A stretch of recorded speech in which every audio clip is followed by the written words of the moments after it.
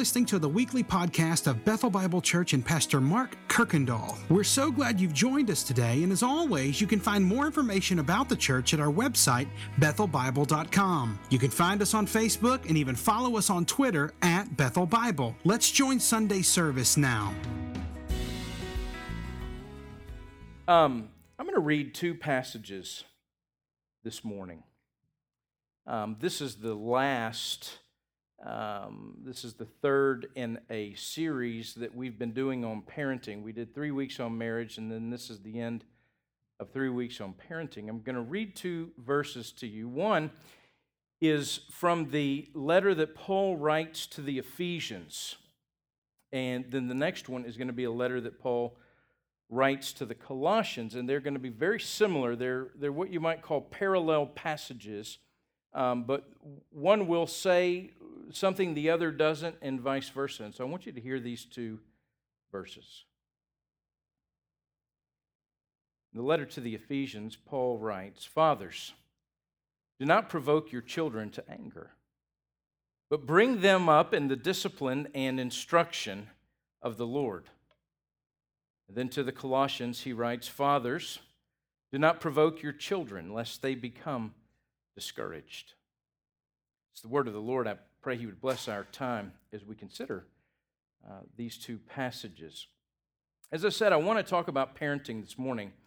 And in doing this, I have two purposes. One is that I want to talk to parents.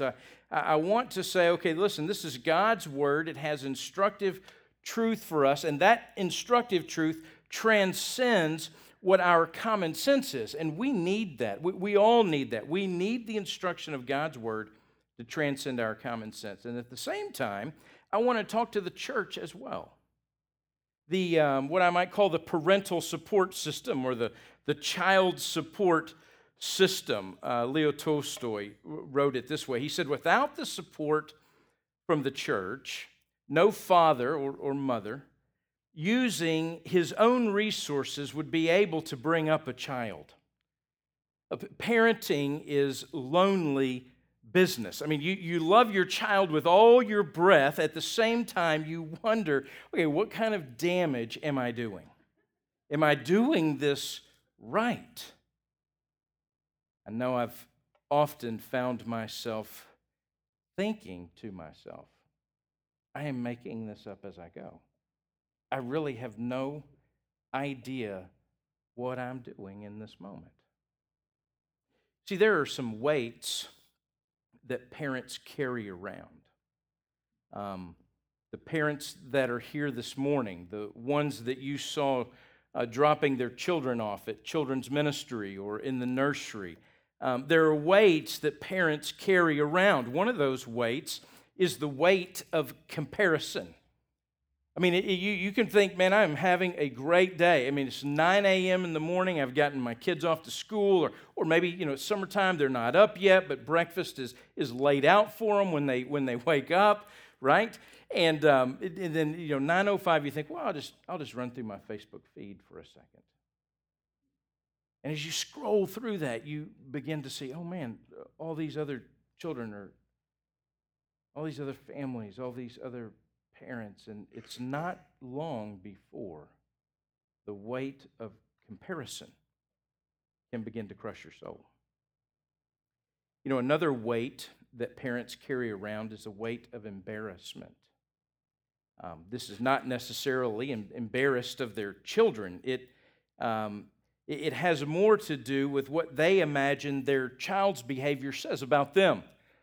I don't know about you, but if you've ever dropped your child off, or you've ever been in a restaurant, or you've ever been at a grocery store, and it's that moment your child decides that the moment in this week that they're going to melt down, they're going to do that in public.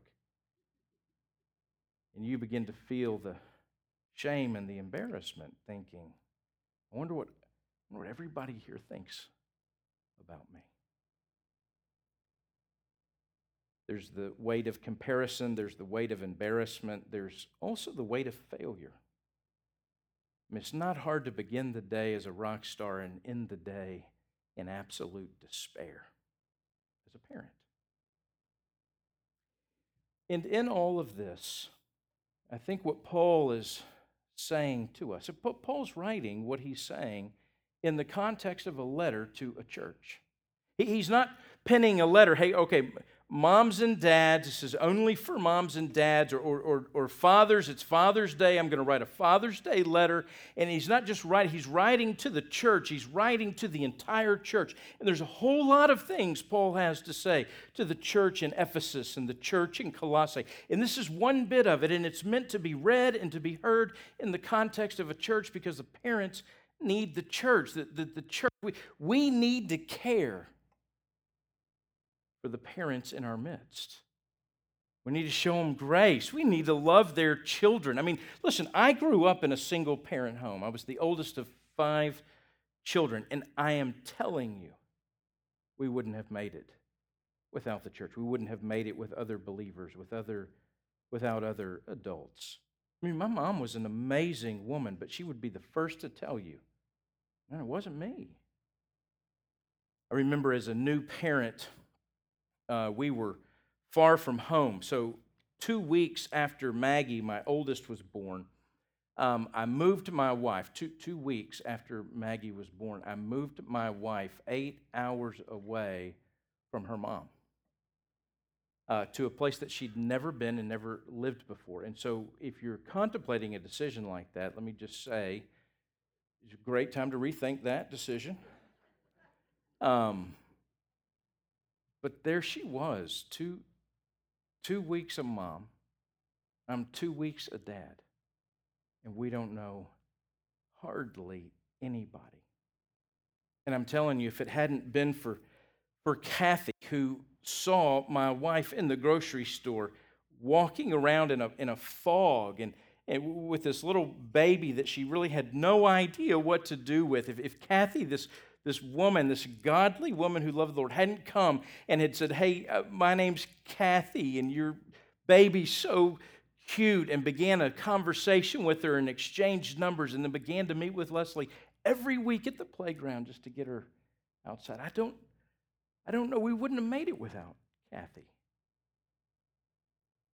We were in our late 20s and early 30s. We wouldn't have made it without our church in Richardson. And I'll tell you, we wouldn't have made it without Bethel.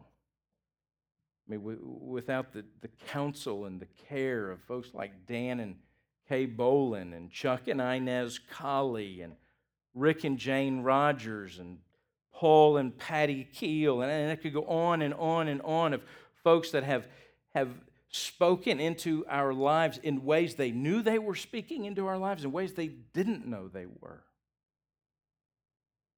There are countless others.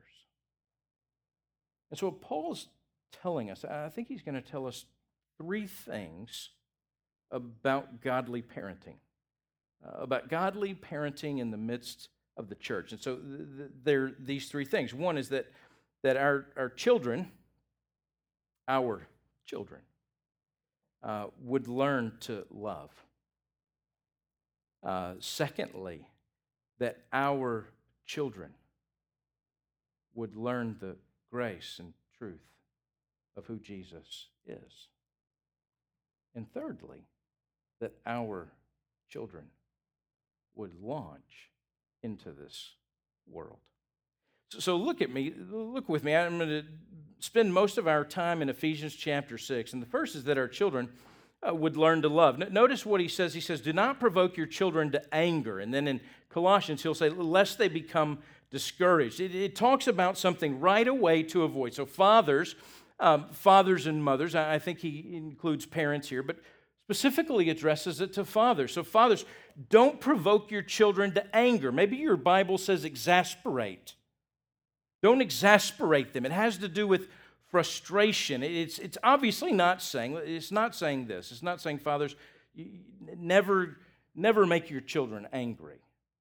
I mean, that's absolutely impossible. I mean, with anybody that you love, there will be times when you have to tell them the truth. And the truth is not always met with joy. I mean, you'll get people angry if you love them and you're in relationship with them and you're not a complete coward, okay?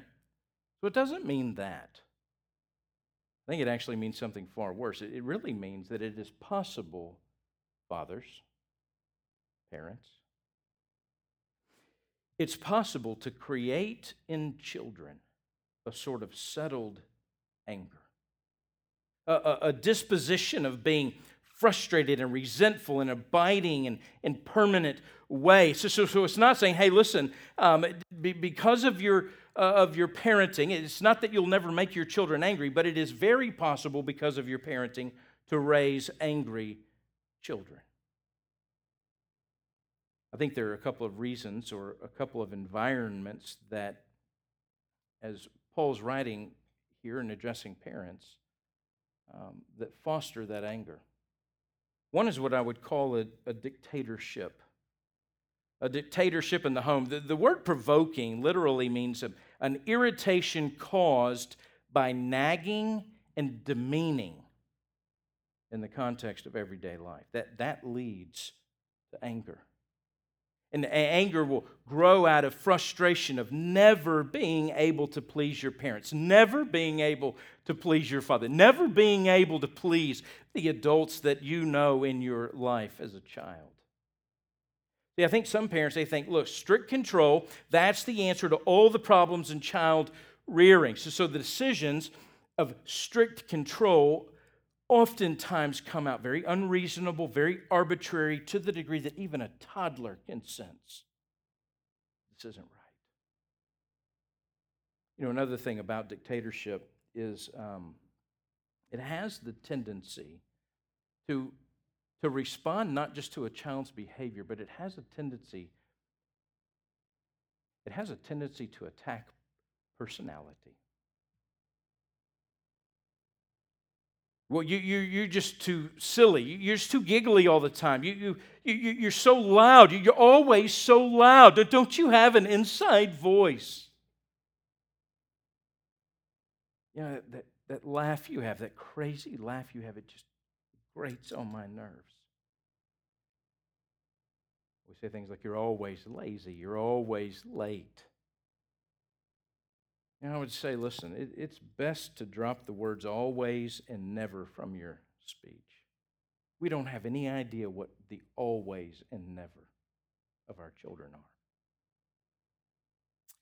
Well, there's dictatorship on the one hand. I think on the other hand, there's anarchy. So if too much control is dictatorship, then too little control leads to anarchy. See, when the parents are totally permissive, who's in charge? The children are. If you only reason with them, if you only dialogue and talk and persuade and that sort of thing, listen, you can frustrate your children just as much because you're forgetting they're not adults. Children need to know the presence of your authority, because the presence of your authority is a source of security. I have a friend, Dan Bolin. Some of you might know Dan. He's always been very helpful to me. One of the illustrations that he uses, he said, look, kids need a high fence and a big playground. So if we're looking for the balance, which I think Paul is, between a dictatorship and an anarchy, we need a high fence and a big playground. He said it this way: when you put a fence around a playground, the kids will use the whole playground. Clear boundaries provide security. So on one level, knowing that you have to come home when the street lights comes on lets you play freely until then. So only set rules that are important and that you're going to enforce. The big things. For instance, one of those that Dan told me about, he said, my kids growing up, here was one of them. Don't skip school. Nothing good happens when you skip school, and there are major consequences if you skip school. Not negotiable. But a bunch of little rules that kids disregard, parents don't enforce, at least consistently, little inconsistent, meaningless, harsh rules, those provoke. I would say this: if there's not room for your child to fail, if there's not room for the kids at this church to fail, the playground is too small. So see, at the same time, though, if kids don't feel the security of our authority, if the fences, then they aren't high enough. And so as a parent, listen, there are times that the fences need to be moved and the playground become bigger. There are times when your child will mature faster than you're growing up as a parent. I'll give you one example. My oldest daughter, Maggie, she unfortunately, I can't remember who it was. I think it was Swindoll. He said, you raise one child, you apologize to them at the end, all the others will get with the program. My oldest daughter, we set up a counseling fund when she was really young, just in case. But I remember there were 5 or 6 couples of us. We had a parent pact, if you will. It was back in the day when we were trying to decide about our kids having cell phones and at what age they'd have a cell phone. So this was before, they sort of issued cell phones when the child was born in the hospital. So we were really wrestling with this. So there were 5 or 6 couples of us. I'll name some names. I don't mind that at all. There was the David and Elizabeth Anderson. There were the Bices. Jeff is our missions pastor. We all had kids about the same age, and Andrew and Sarah Green were in there. Their daughter was Maggie's age. And the pact was this. I remember we all sat down. We were at a restaurant. We sat down. We said, okay, what are we going to do? We're going to hold that. We don't care what the rest of the world does. Man, we're going to agree to this. And so we were our kids were in the 6th grade, and we decided, you know what? It was the spring of 8th grade that we'd look at cell phones as they were getting ready to go into high school. So this is fall of 6th grade. We're looking at spring of 8th grade, and that's the pact we made as parents. Well, it's the beginning of the 2nd semester of 7th grade. And Maggie and I are driving down Broadway. I'll never forget where we were. And she's saying, Dad, and she's being sweet. She's being respectful. She knows what the rule is. She's not antagonizing me. She's helping me along. She has matured faster than I've grown up as a parent, okay? She said, Dad, look, everybody has a cell phone. And I know you're going to say everybody, and I did. And I said, everybody? Everybody has a cell phone? Everybody? 7 billion people on the planet. Everybody has a cell phone? I said, look, Dad, all my friends have cell phones. It's the way we communicate. So you used to write notes in school. This is what we do. We text. This is the social highway for kids my age. Everybody has one. Well, the parenting pack had not lasted very long. So the pagan parents, the Andersons, the Bices, they'd already folded. Those godless children were carrying cell phones around, okay? And I told Maggie, I said, look, I know not everybody has a cell phone. I can promise you Abby Green does not have a cell phone. She said, no, Dad, Abby has a cell phone. I said, oh, really? So I pulled up my phone, called Andrew Green. He's on the speaker. He answers. I said, Andrew, this is Ross Strader. He says, hey, man, how's it going? I said, great. I'm here with Maggie. She's trying to tell me that Abby has a cell phone. Complete silence on the other end. My daughter had matured faster than I was growing up as a parent.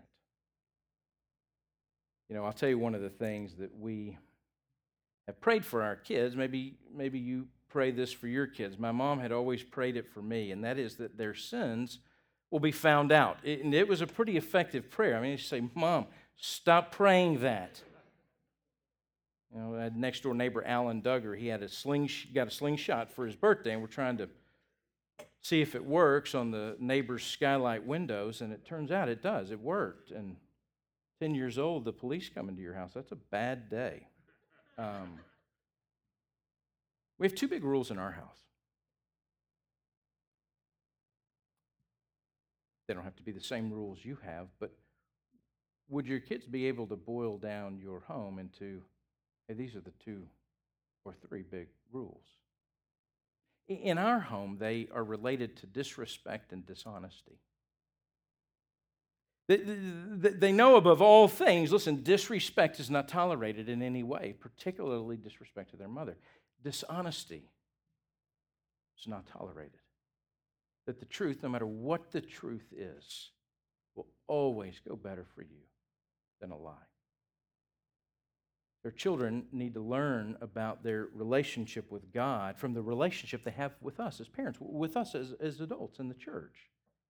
And I want our children to know, listen, God is to be respected because He's the King. And then we owe our respect to each other because we've been made in the image of God.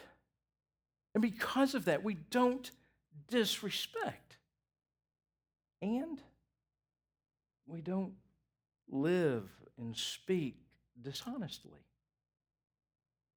I want my children to know, listen, God knows you. He knows everything about you. And if you've blown it, say that you've blown it. It is good to teach our sons and daughters about confession. Confession gives way to forgiveness. In fact, 1 John 1, 8 and 9 is John's writing to the church. He calls them little children. If we say we're without sin, we're a liar. If we confess our sins, He's faithful and just to forgive us our sins and to cleanse us from all unrighteousness. Paul wants our children to learn to love. Angry children don't love. The second is that our children would learn that he says it this way, that bring them up in discipline and instruction of the Lord. So Paul's going to help us understand this balance, and he's going to use three words. There are three words in the Greek that he uses in this one phrase. The first word is nurture, to bring up. The next word is discipline, and the last word he uses is instruction. To speak about nurturing, the fathers, the parents, they're exhorted to nurture the children. If you went all the way back to Deuteronomy chapter 6, you'd see the instructions that God gave Israel in these verses. Love the Lord your God with all your heart and with all your soul and with all your strength. And then he goes on and says, listen, teach these things to your children. Teach them diligently. Impress them upon the children. When you sit down and when you're at home and when you walk along the road and when you lie down and when you get up, teaching children God's word in the real atmosphere of everyday life. That wherever they are, whenever we have the opportunity when we're with them, to help them see life from God's perspective. See, kids often have great questions. I mean, they are trying to figure out how this deal works. I noticed with my kids, we'd have those moments, usually just before bedtime moments, depending on how bedtime went. But if it went okay and you got any opportunity and you're sitting on the bed and you're about to pray, and I remember my kids often would say, well, what's God like? How is Jesus God? What's heaven like? I mean, our kids are trying to figure out what life is all about.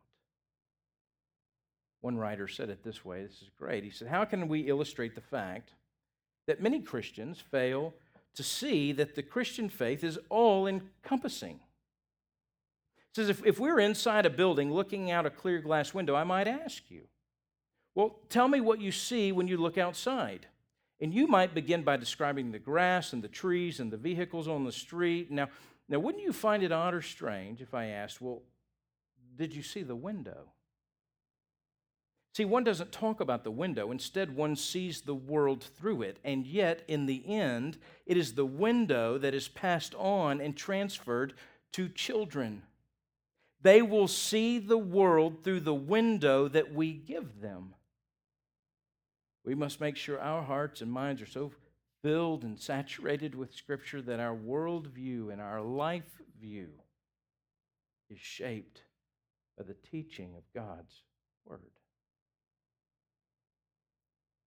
The next word he uses is the word discipline. And in this context, it reflects the idea of correction. That training is a word that really means to chasten, or it means firmness, or it means enforcing boundaries.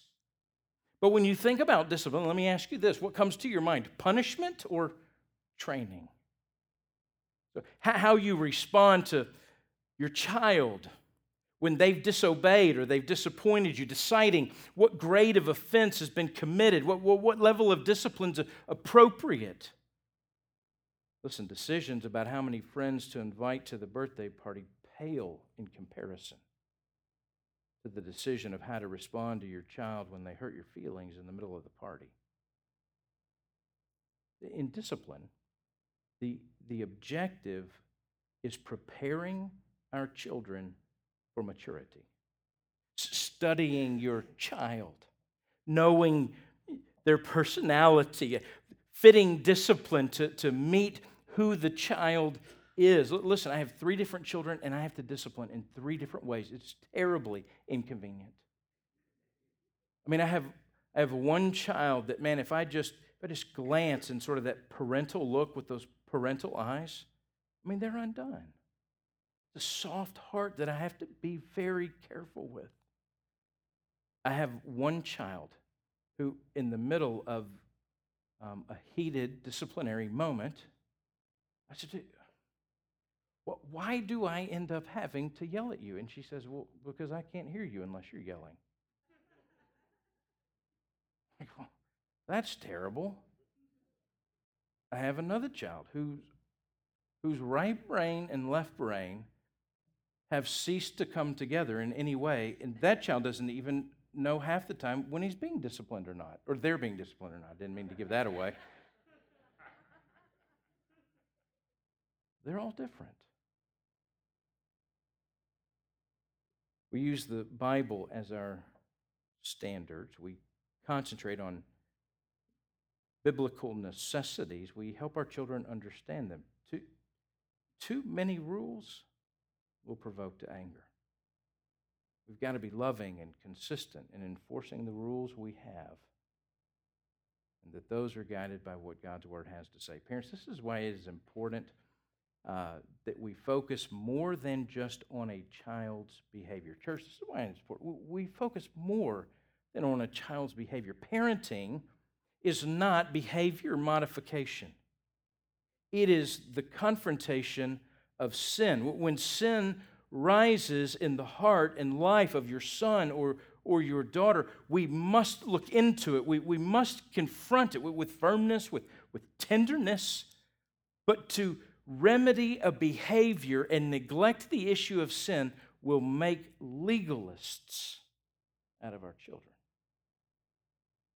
To neglect both will fit them perfectly for this world they'll go into, though. A.W. Tozer said this: a man by his sin may waste himself, which is to waste that which on earth is most like God. This is man's greatest tragedy and God's heaviest grief. Well, the final of the 3 words, the first is nurturing, the next is discipline. The last one he uses in our translation here is instruction. In other places in the New Testament, the same word's translated counsel or counseling. It's to exert influence on the mind, to counsel, to admonish, to correct, to encourage. In discipline, we're laying out the rules. We're enforcing the boundaries. In counseling and instruction, we're listening. We're loving. We're bringing them along. Parents who counsel their children give them time. They listen to them. They give them touch. They show affection. Your children, our children, have a need to communicate with you. Are you listening to them? Chuck Swindoll, he wrote in this book called Stress Fractures. He was writing about a time he said, he was nervous, he was tense. He said it this way. He said, I was snapping at my wife and our children, choking down my food at mealtimes, feeling irritated at those unexpected interruptions throughout the day. Before long, things around our home started reflecting the patter of my hurry-up style. It was becoming unbearable. I distinctly remember after supper one evening the words of our youngest daughter, Colleen. She wanted to tell me something important that had happened to her at school that day, and she began hurriedly, "Daddy, I want to tell you something, and I'll tell you real fast." Suddenly realizing her frustration, he said, "Honey, you can tell me, and you don't have to tell me really fast. Say it slowly." He said, "I'll never forget her answer." She said, "Then, Dad, listen slowly." Our children need us to listen to them, to laugh with them. When's the last time you've laughed with a child? I mean, and if you can't remember, it's been too long. Find one of these parents, say, "Look, I'd love to have your kid for the day." They'd be like, "Really?" "Yes." And go laugh with them.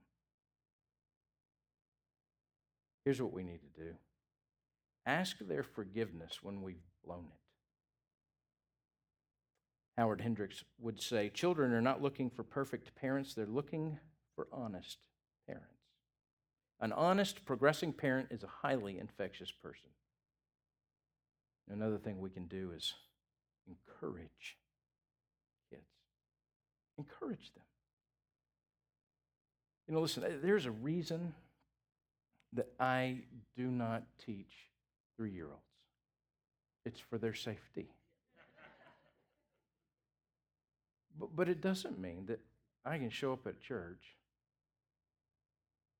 and wander my way around in a way that I never have to interact with 3-year-olds. You know what I need to? I need to come across their path and get down on a knee and look into their eyes and say, "What a pretty dress you have on." Or, "Man, I love those shoes that you're wearing." Or, "Tell me about what you did that was fun this weekend." Encouraging the children in our midst. Listen, I used to be on staff with Young Life, and we'd have volunteers that would come and work. And we'd go into the high school. We were going to the farthest out kids in the high school. That's the way we'd say it. And the typical Young Life leader, or the stereotype that seems to be out there, was that there were college kids, believers, college guys and college gals, or young adults, that seemed attractive and hip and relevant and with it. But I will tell you, the best Young Life leaders I ever had were folks that were empty nesters and willing to give their life away to some high school kids. Here's what I discovered, is that a child will gravitate to the oldest person in the room that they think cares about them. A child will gravitate to the oldest person in a room that they think cares about them. We've got to be those people. We want our children to think, man, maybe they won't know how to express it now. Maybe they won't have words for it now, but someday to think, man, I loved those people. I knew they loved me. Church, we've got to help our parents. I don't know if you've ever thought this about your children. I have many times, that I want to be like them when I grow up. I catch a glimpse of how it is that God made them. I catch a glimpse of what God has mysteriously and wonderfully made about them. I'm amazed. There's parts of my children I love. My son has this amazing attention to detail. I remember when he was little, his Legos scattered all out in his room, thousands of Legos, no directions, no anything. And at the end of a weekend, man, have built something that just came out of his mind and used every piece there was. Loved it. He's funny. He's got this great humor. He's funnier than I am. He's funny like his mom is. One of the things that he'll do to me on Sundays, if you're ever at the South Campus, you can watch for this. And after the service, people come and want to talk about the sermon or talk about something. And my kids know, hey, look, this dad's pastor at that moment, and so they don't come up and interrupt those discussions. But my son, and you can watch this, he'll sneak up behind me, stealth. He'll sneak up behind me, and he'll slap me on the butt and then be gone as quick as he could. And the person I'm talking to will never know that it happened. And it will catch me off guard every time, and I'll look around, and he's gone, and he thinks that's hilarious. It is funny. He's bold. I love his boldness. Remember when I was pastoring in Wichita, we had Sunday night church, and he was with me. Leslie and Maggie, they were at home, but he was with me at church, and I remember all of a sudden in the middle of the sermon, there he is standing right there next to me on the stage. He says, "Dad, I'm hungry." I'm like, well, I can't do anything about that right now. This sweet lady, Jean Huffman, had a granola bar in her purse. Carry granola bars in your purse, man, for these kids, all right? It was great. Their children would learn to love, they'd learn the things of God. And finally, that our children would launch.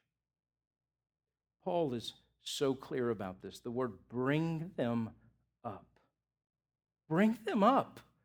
So the truth is that some of us, this is the church, by and large, believers haven't embraced that the Christian life is a journey, but we've got to tell our children, listen, as you're preparing to launch, as you're headed out into the world, Christianity, your life of faith, it is a journey with the Savior. We've got to help them understand that what lies before them is a dangerous path. See, sometimes we can think, look, Christian life, Christianity, it is a journey to ever greener pastures for our own comfort. When in fact, it may be a journey of greater discomfort that leads to greater glory of God in our life. Our children have to know this. Maturity in Christ brings with it the resolve to pursue the kingdom of God at the expense of the comforts of this world. Our kids need to know that, and they're watching us. They need to know that the world is broken. They need to know they have a vicious enemy. And children need to know they have sinful hearts. They need a Savior. As we launch children and prepare them for the life that God's called them to, we want them to have a lifelong faith. That they'd be in this for the long haul, a sustained understanding, a sustained growing in God's Word.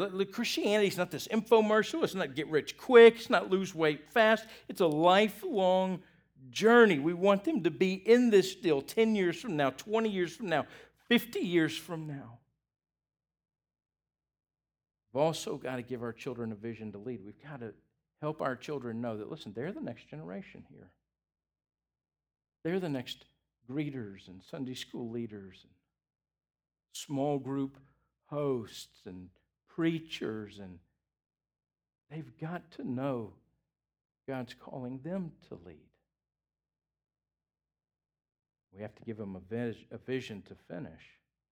Helping children live with the end in mind. So most people in the church today, they dabble in the things of God.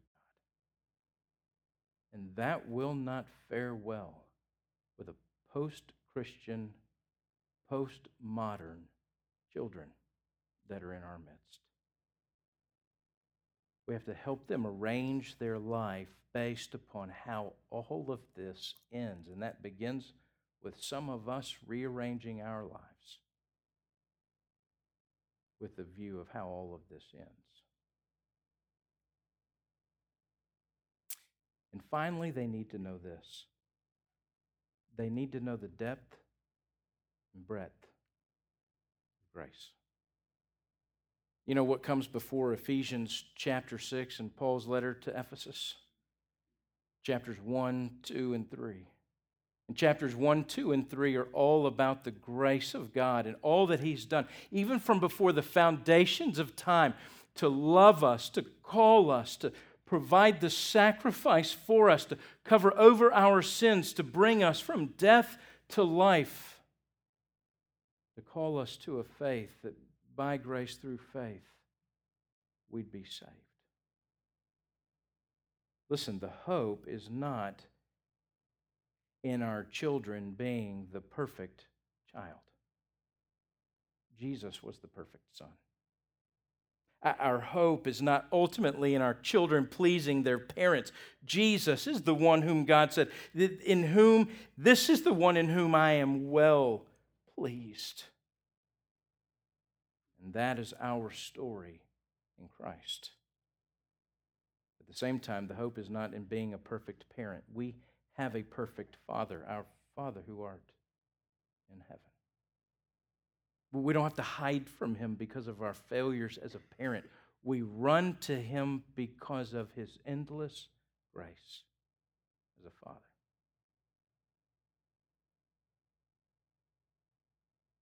I'll end this way. It's a big day in a bird's life when he first begins to fly. His mother senses his readiness as he squirms, stretches his neck, twitches his wings. She may lure him from the nest by holding a tempting tidbit a short bit away, or she may encourage him to take to the air with a gentle nudge. In either case, he flaps for his life, and on that maiden flight, because of her prodding, he's soon soaring off alone to explore the wide world around him. You know, it's sad to say birds have more sense than some human parents. Our feathered friends seem to know that the aim of caring for their young is to fit and furnish them to leave the nest, while many parents seem to be unaware that someday their children must leave the home and make it on their own. They invest precious little time or effort in preparing them for an independent life, a God-dependent life. The kids suddenly find themselves as young men or women facing the prospect of leaving home, ill-equipped to hold a job, handle their money, succeed at their marriages, open the Word of God. These are skills that must be learned and nurtured and molded.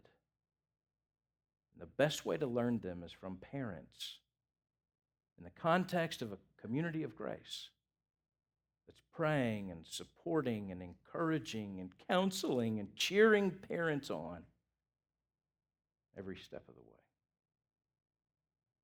Hey, listen, I hope that one of the great legacies of Bethel, that continues to be one of the great legacies of Bethel, this is a great place to raise kids.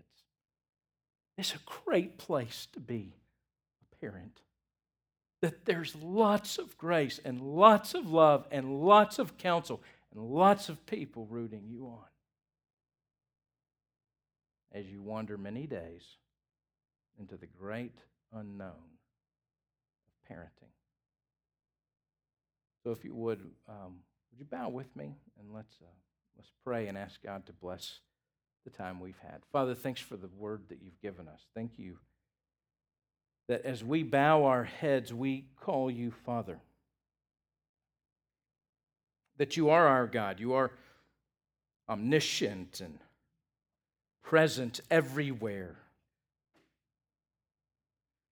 That with a word you spoke all of this into creation, that you are transcendent and high above every other name. And yet at the same time, Father, you come to us in intimacy as a caring father for a child. So, Father, I pray this morning that you would draw us close as your children. Father, that we would find our hearts by your Spirit drawn to your Son, Jesus. That, Father, we'd know the truth that our faith, that by your grace, through faith in your Son, Jesus, all that he is, Father, is counted to us. When you see us, you are pleased with us, men and women, and sons and daughters. And that, Father, you've given us this language. You've given us these human relationships. You've designed a family in such a way that, Father, we know what it is that you are our Father. So, Father, in all of this, I pray for the kids in our midst. I pray for the kids in our homes. Pray they'd know your grace. Father, I pray your grace would be poured out through us. And that for all of us as a church, we would come to more beautifully and clearly display the wonders and the grace and the mercy of your Son, Jesus. So it's in his name we pray, the name of Jesus, and by your Spirit.